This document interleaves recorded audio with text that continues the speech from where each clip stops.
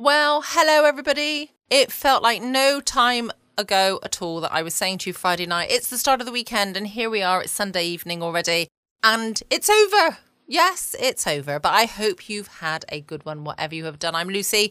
I've been spending my weekend in very grey and dark Surrey.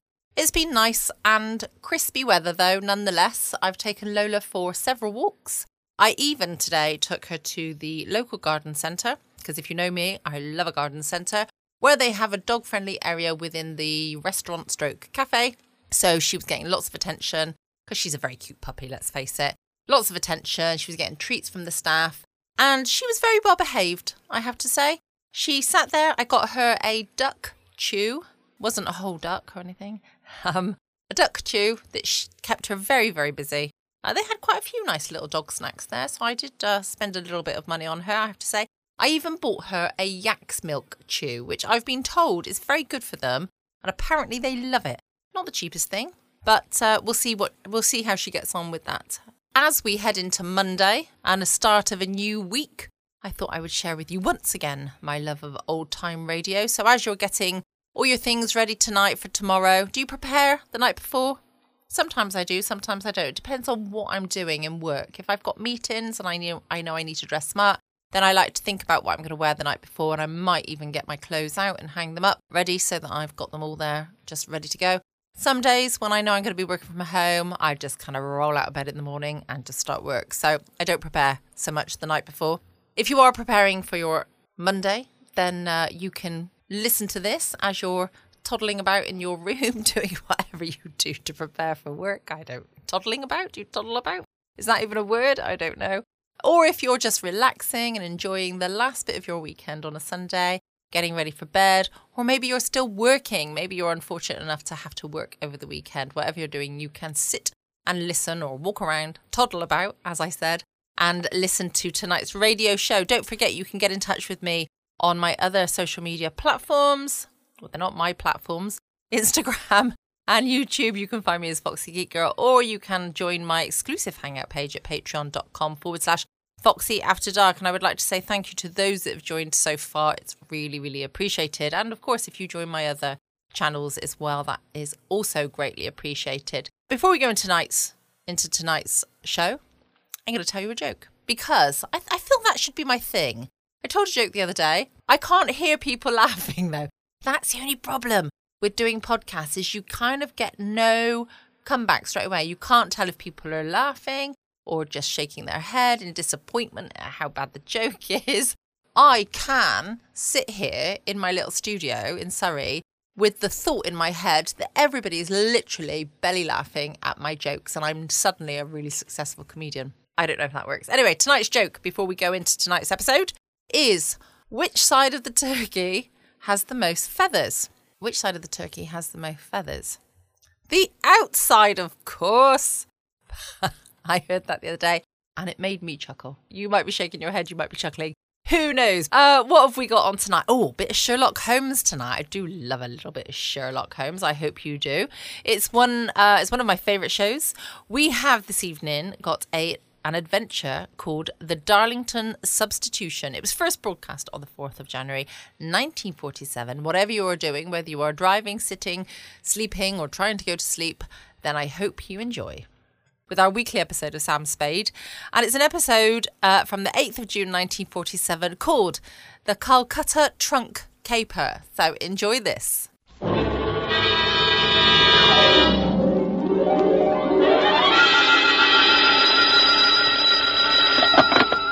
Spade Detective Agency. Ahoy! It's me. Just came ashore. From what? A boat? A ship, Effie, a ship. Anything over 400 gross tons is a ship. Anybody knows that. Well, may I inquire what was your port of call? Calcutta. My, that was a quick trip. Well, Effie, I'll tell you, I got so homesick for you I couldn't stand it, so I assembled my gear and jumped ship. Why, Sam, how sweet. Fast there, gal. I'll be right down to dictate my report.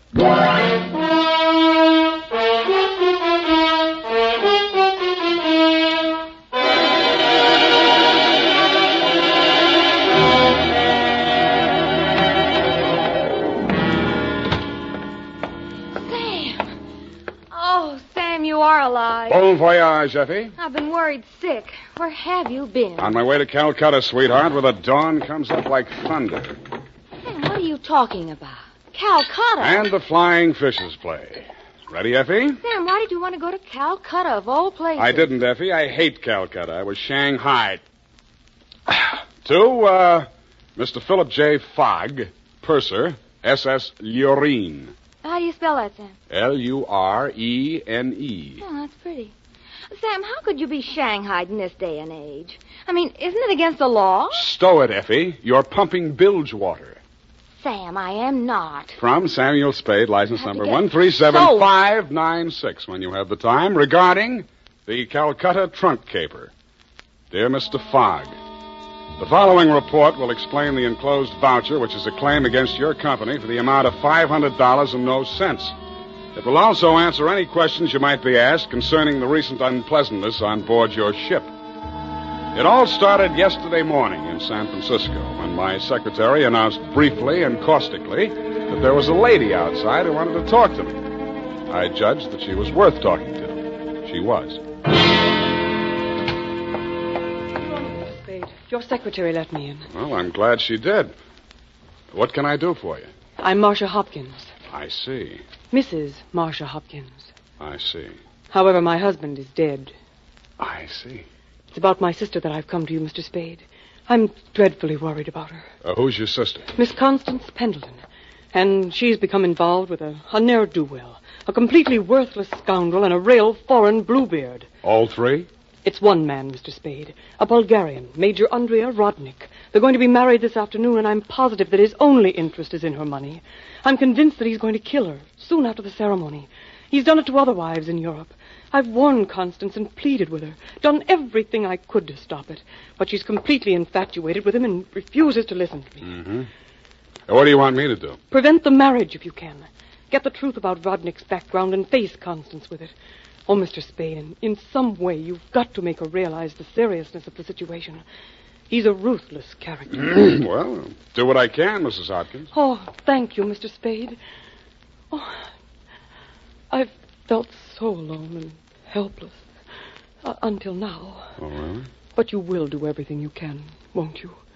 We've got to save her life.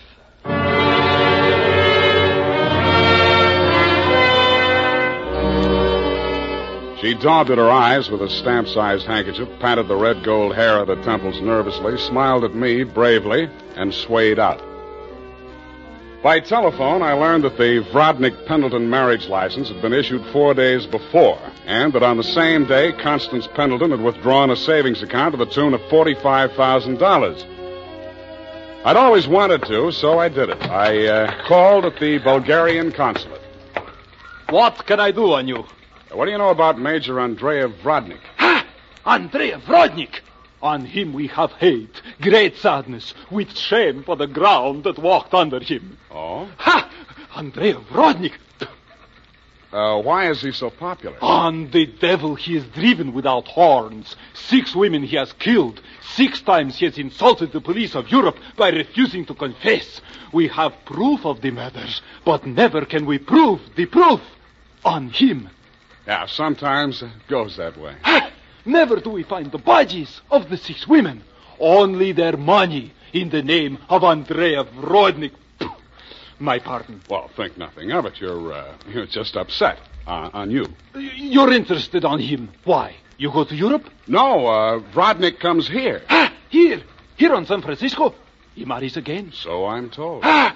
Oh, by all the means, you must prevent it. Go to him, brave man. You do the world a service. Make violence on him. Even do you hang for it. Your name will live.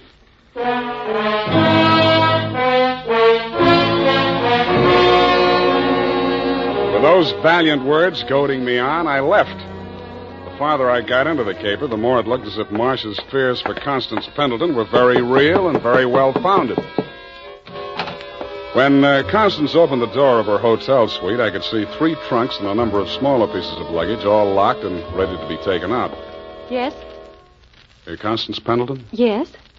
I'm a detective. My name is Spade. Detective? What do you want? I want to talk to you about that Bluebeard you're going to marry. Get out of here. You listen, I'll talk, and then I'll get out of here. I just left the Bulgarian consulate. Vrodnik has been accused of the murders of 6 women in Europe. Each of them were wealthy. Each of them married him, and each time Vrodnik came into all their money. Are you trying to blackmail me because of the lies about my fiancé's past? If you are, you're wasting your time. Well, no matter what I'm doing, I'm wasting my time. But to put you straight, your sister hired me, and I am now resigning.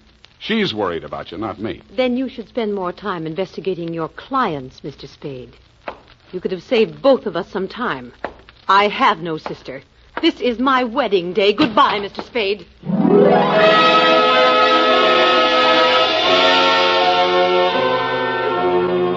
As I left the room, I maintained the stern facial expression I reserve for moments of great shock. But once outside the door, I allowed myself to be carried on the wave of rage and embarrassment for just a minute, and I kicked over 2 potted palms. As I limped down the corridor, I was overtaken by none other than Marcia Hopkins. Did you see her? Let's talk about you first. Did you stop the marriage? Why did you really want that marriage stopped? But I told you. You told me you were her sister. Oh. She said she didn't have any sister. All right, Sam, I did lie to you about that. But I'll tell you who I really am. I don't want to know who you are. I don't ever want to know. All I want from you is my honestly earned fee and a brief but permanent goodbye. Oh, no, Sam, please, listen to me. We've got to save that girl. I have $500. That's all I have. Would it be enough? What's your real name? Marshal Brodnick. Yes, he's my husband. I've been married to him for 10 years. We've traveled all over Europe, and I never knew where the money was coming from. He left me at times for 2 weeks or a month, and then when he'd come back, there'd be more money. I just realized that that's when he must have been killing those poor women. And I know that's what he's going to do this time. I just can't stand it. You've got to protect her. That should be easy. We'll let him get married and meet him at the door with a bigamy warrant. Then you will see me through this. I might. Oh. In my bag, there's $500. Take it. If we can't stop the marriage, then don't let him out of your sight. Not even for a minute. He's a beast, Sam. A beast.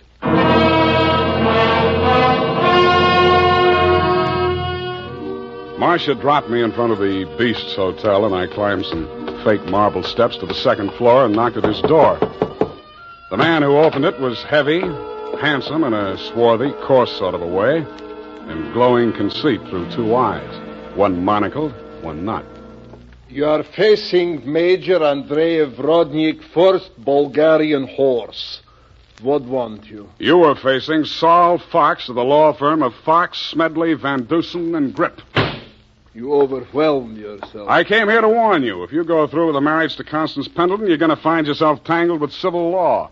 Warn Andrei Vrodnik, who has personally led more saber charges than you have teeth in your skull. Yes. Who has personally split, slashed, and impaled on his own blade more men than you have fingers and toes. You warn me? What is this talk? You're going to have a bigamy charge slapped on you 5 minutes after you slip her the ring. The warrant signed by Mrs. Marcia Vrodnik. Bigamy? Ha! I laugh. This is not bigamy. Marcia's your wife, isn't she? That bigamy was committed when I married her. I had another wife then. You call yourself a lawyer, then you know that only the 2nd marriage is bigamy. The ones following that are nothing but interludes. Okay, Major, go ahead and have your interlude. I'm just warning you. Oh, speaks. We are being married on Redwood City from a justice of the peace 1 hour previous. Then we are sailing through the SS Lurin at midnight with our honeymoon. Already a droshky waits for the baggage and luggage. Go now before I'm losing my temper. If you're ever in Calcutta, look me up. Da!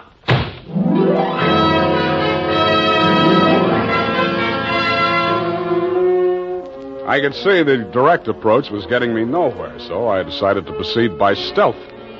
I waited outside the building, and when he left, I tailed him.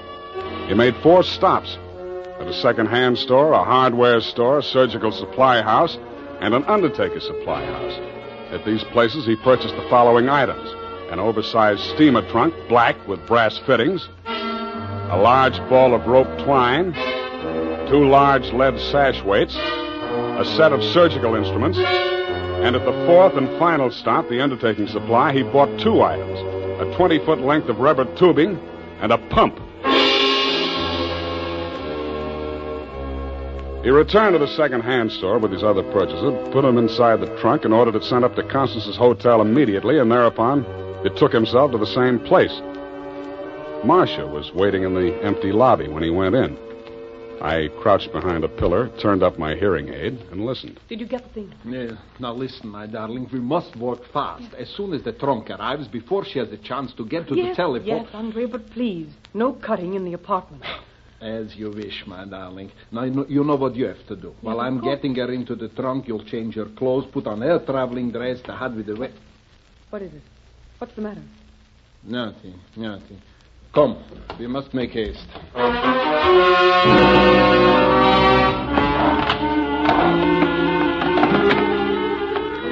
They made haste to the elevators, and I made haste to the row of house telephone booths around the corner and called Constance's room. Hello? Mrs. Rodnick? Speaking. Listen, get out of that room right away. Don't take the elevator. Get down the stairs. Who is this? What are you talking about? I haven't got time to explain, and you haven't got time to listen. All those stories about your husband are true. He's going... Hello?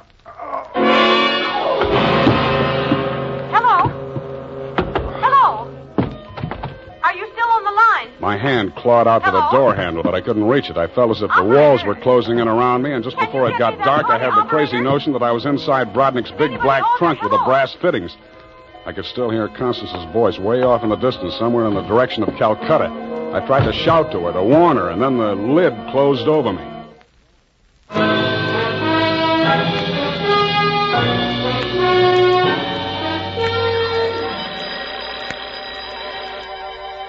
I shook my head trying to get the bells out of it. Then I remembered where I was and what had happened. I was still wedged into the bottom of a phone booth where I'd slumped when Brodnick sapped me. I got out of there somehow and grabbed a taxi for the Embarcadero. The time was 11:55. The SS Lorraine was scheduled to sail at midnight.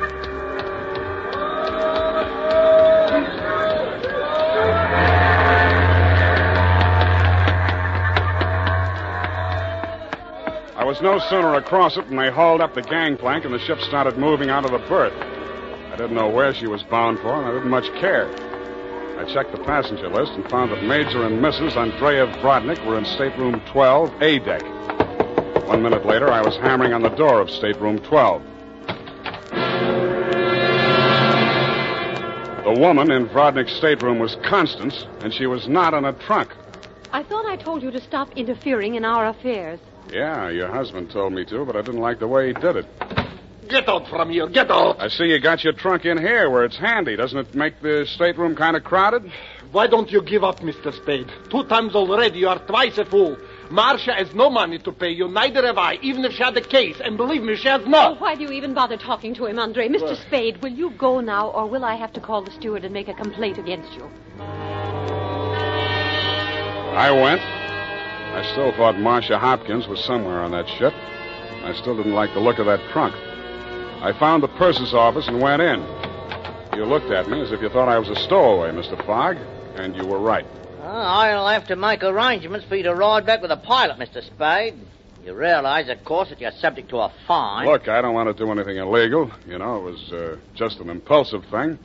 Couldn't I book a passage? Oh, there's the matter of your passport. You could arrange your visa and so on in San Pedro. We'll put in there in the morning. Well, that's good enough. How much is the fare? Oh, let me see. That's $483.87, exclusive of tax. Oh, hey, now, wait, I wasn't thinking of taking quite such an extensive voyage, you know. I just wanted to get a little sea air and... how much to Pedro? I'm afraid you don't understand, Mr. Spade. This is not a coastwise steamer. Our first official port of call is Calcutta. Yeah, I know, but... Calcutta? That's in India. Well, don't you have something a little less expensive, like steerage or... There is only one stateroom available, number 14A deck. Take it or leave it. Okay, Calcutta.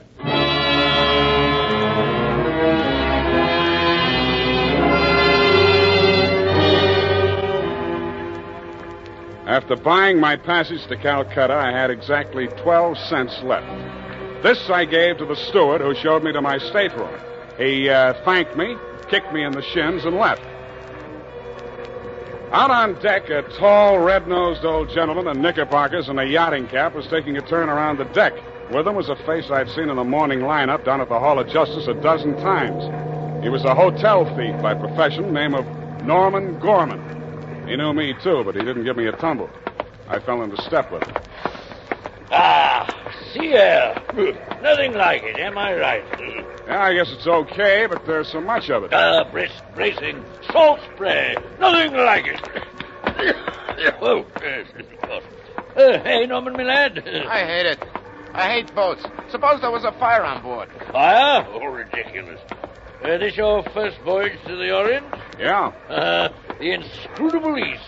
You've made this trip before? Oh, yes, indeed. I've worked this line. Yes, indeed. I make this voyage very often. Business interest out in India. Tea, you know. Runs in my family. Sturgis's Golden Orient in the little yellow package. Ever tried it? No, I never indulged. Huh? Don't drink tea. That's ridiculous. Commodore, I need a drink. I ain't happy. Suppose there was a fire on board here. Well, let's all have a drink. Yeah, suppose there was Shall a we? fire. Come on, I'll shot you to a drink, sir. Not me, Commodore. I just remember this is Fire Prevention Week.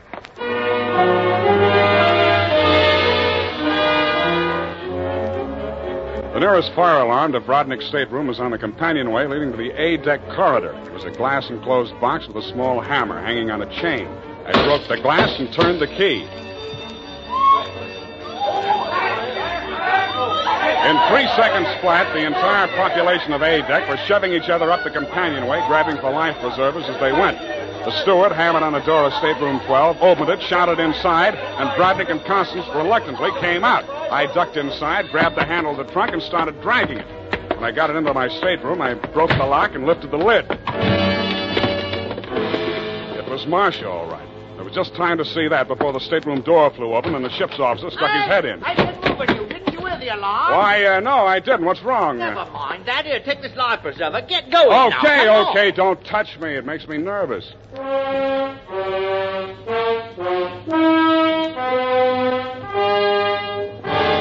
20 minutes later, the captain announced to the mob up on the deck that it was a false alarm, and the passengers drifted back to their cabins.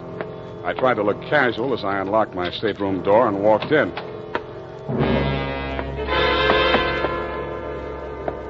Then I stopped trying. The trunk was still there, but the lid was standing open, and it was empty. I went down to B deck and found the cabin occupied by Norm and the Commodore.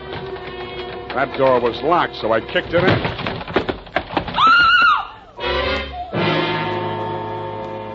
You could still see the marks on her wrists and ankles where the cord had been. It was the girl I had seen in the trunk.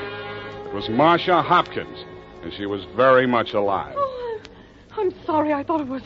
Oh, what am I going to do? What am I going to do? You've got to help me, Sam. Why should I help you? He's crazy. They're both crazy. It all depends on who's in the trunk, doesn't it, Marcia? When it was Constance, you didn't think he was so crazy. Oh, don't you understand? I had to pretend that I'd help him. He was going to kill her right there in the hotel room. I told him it was too dangerous. If anybody looked in the trunk, it would be safer if she was in there alive. So he finally agreed and said he'd wait until we got out to sea to kill her. And then he was I know about that. Oh, the idea was so awful, I couldn't stand it. I started to scream, and then he stuffed the gag in my mouth and tied me up. He must have used chloroform or something, because the next thing I knew, I was in the trunk. And that little dark man was leaning over me. He and that old man with the knickers. They brought me here. So they pulled a switch on you. You were the fall gal all along. Oh, you've got to believe me. It was the only way I could save her life. You're the only one I can turn to, Sam. That little thief and the old man, they'd deliver me dead if there was an extra $25 in it. Oh, say you'll help me, Sam. Please say it. Well, when you ask me like that, what else can I say? Oh, you do believe me, darling. You do believe me. Come on, let's get out of here. I'm sorry, Mr. Spade. Please step back inside. I promised my associate, Mr. Gorman, that I would not allow this young lady to risk her life by leaving this cabin. You're getting into this caper at the wrong end, Commodore. It's wound up. They've bungled it. It's no good anymore. You may be right. But you understand my position, sir. I can't take any chances. You've talked to Mr. Gorman? Norm? Yeah, I talked to him. He took you into his confidence? Stop making with the pistol, Commodore. You don't know how to use it anyway. Well, heavens, Norm. You're as white as a sheet. What is it? Oh, he's sick. Go get a doctor. Yes, indeed. Right away. Listen, Spade. Take her with you. Get out of here. I don't want no part of this. You got it bad, Norm. I'm sick, I tell you. The way I had it sized, this was a clean caper, a snatch. I figured the dame here's an heiress or something. Maybe they drop her off in L.A., connect some ransom, and go on. I figured there was enough for all of us. Oh, but that creep, that Rodnick, he's crazy. He's a regular Jack the Ripper. Stop babbling, Norm. Tell me what happened, exactly what happened. I get a sinking feeling in my stomach every time I think about it. Well, I go in, see? He's very smooth, very businesslike. He offers me a drink. I accept it. He mixes a couple of highballs for me and the dame, then he starts talking. I guess she don't know all about it before this, because she gets just sick as I do. First, I think he's kidding. Then he drags out this set of cutlery like a doctor uses to operate on people. Only he's got something else in mind. The porthole, you understand? Oh, please. I don't want to hear anymore. Being as it's you he has in mind, I don't blame you. My stomach. Hey, Norm. Norm. Here he is, the ship's surgeon. Oh, dear me. What? Stand away from him, please. Help me get him into the bunk. Sure, Doctor. Take the shade off that light, please. Yes. He's dead, isn't he? Oh, yes, he's dead, of course. Who poisoned him? I didn't waste any time answering him. I grabbed him by the arm. Before he could object, I was pushing him up the companionway to A deck. It was probably too late to save Constance's life if she'd drunk the same poison, and I was pretty sure she had, but if I was going to nail him for the murder of Constance, I had to get there before the evidence vanished. We got there just in time. I don't need to tell you what we saw, and I'd rather not. Rodnick rose slowly to his feet, clicked his heels military fashion, and bowed very low.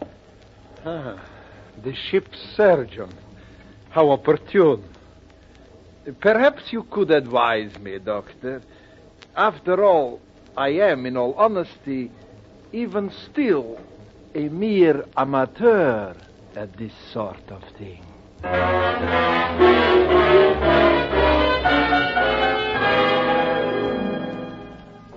After Rodnick had been taken into custody, we took another turn around the deck. It was daylight, and the ship was lying to off San Pedro. This time, the fresh air really felt good, and so did Marcia. It's all over, Sam. Yes, sweetheart, it's all over. But not between us. Say it, Sam. Say it's not all over between us. How can it be? I knew it. I knew you felt the same way. All my life before, it's been like a terrible nightmare. It never really happened. But it did happen, sweetheart. Oh, but you can forget it, darling, can't you? Please forget it. I'd like to, Marcia. I really would. Hold me close, Sam. Never let me go. You're beautiful. Is that all, Sam? Nothing else? Yeah, lots else. That's why I think we better say goodbye right now. Because when I feel like this, I get foolish. And if I get foolish with you, I'm likely to wake up in a trunk someplace.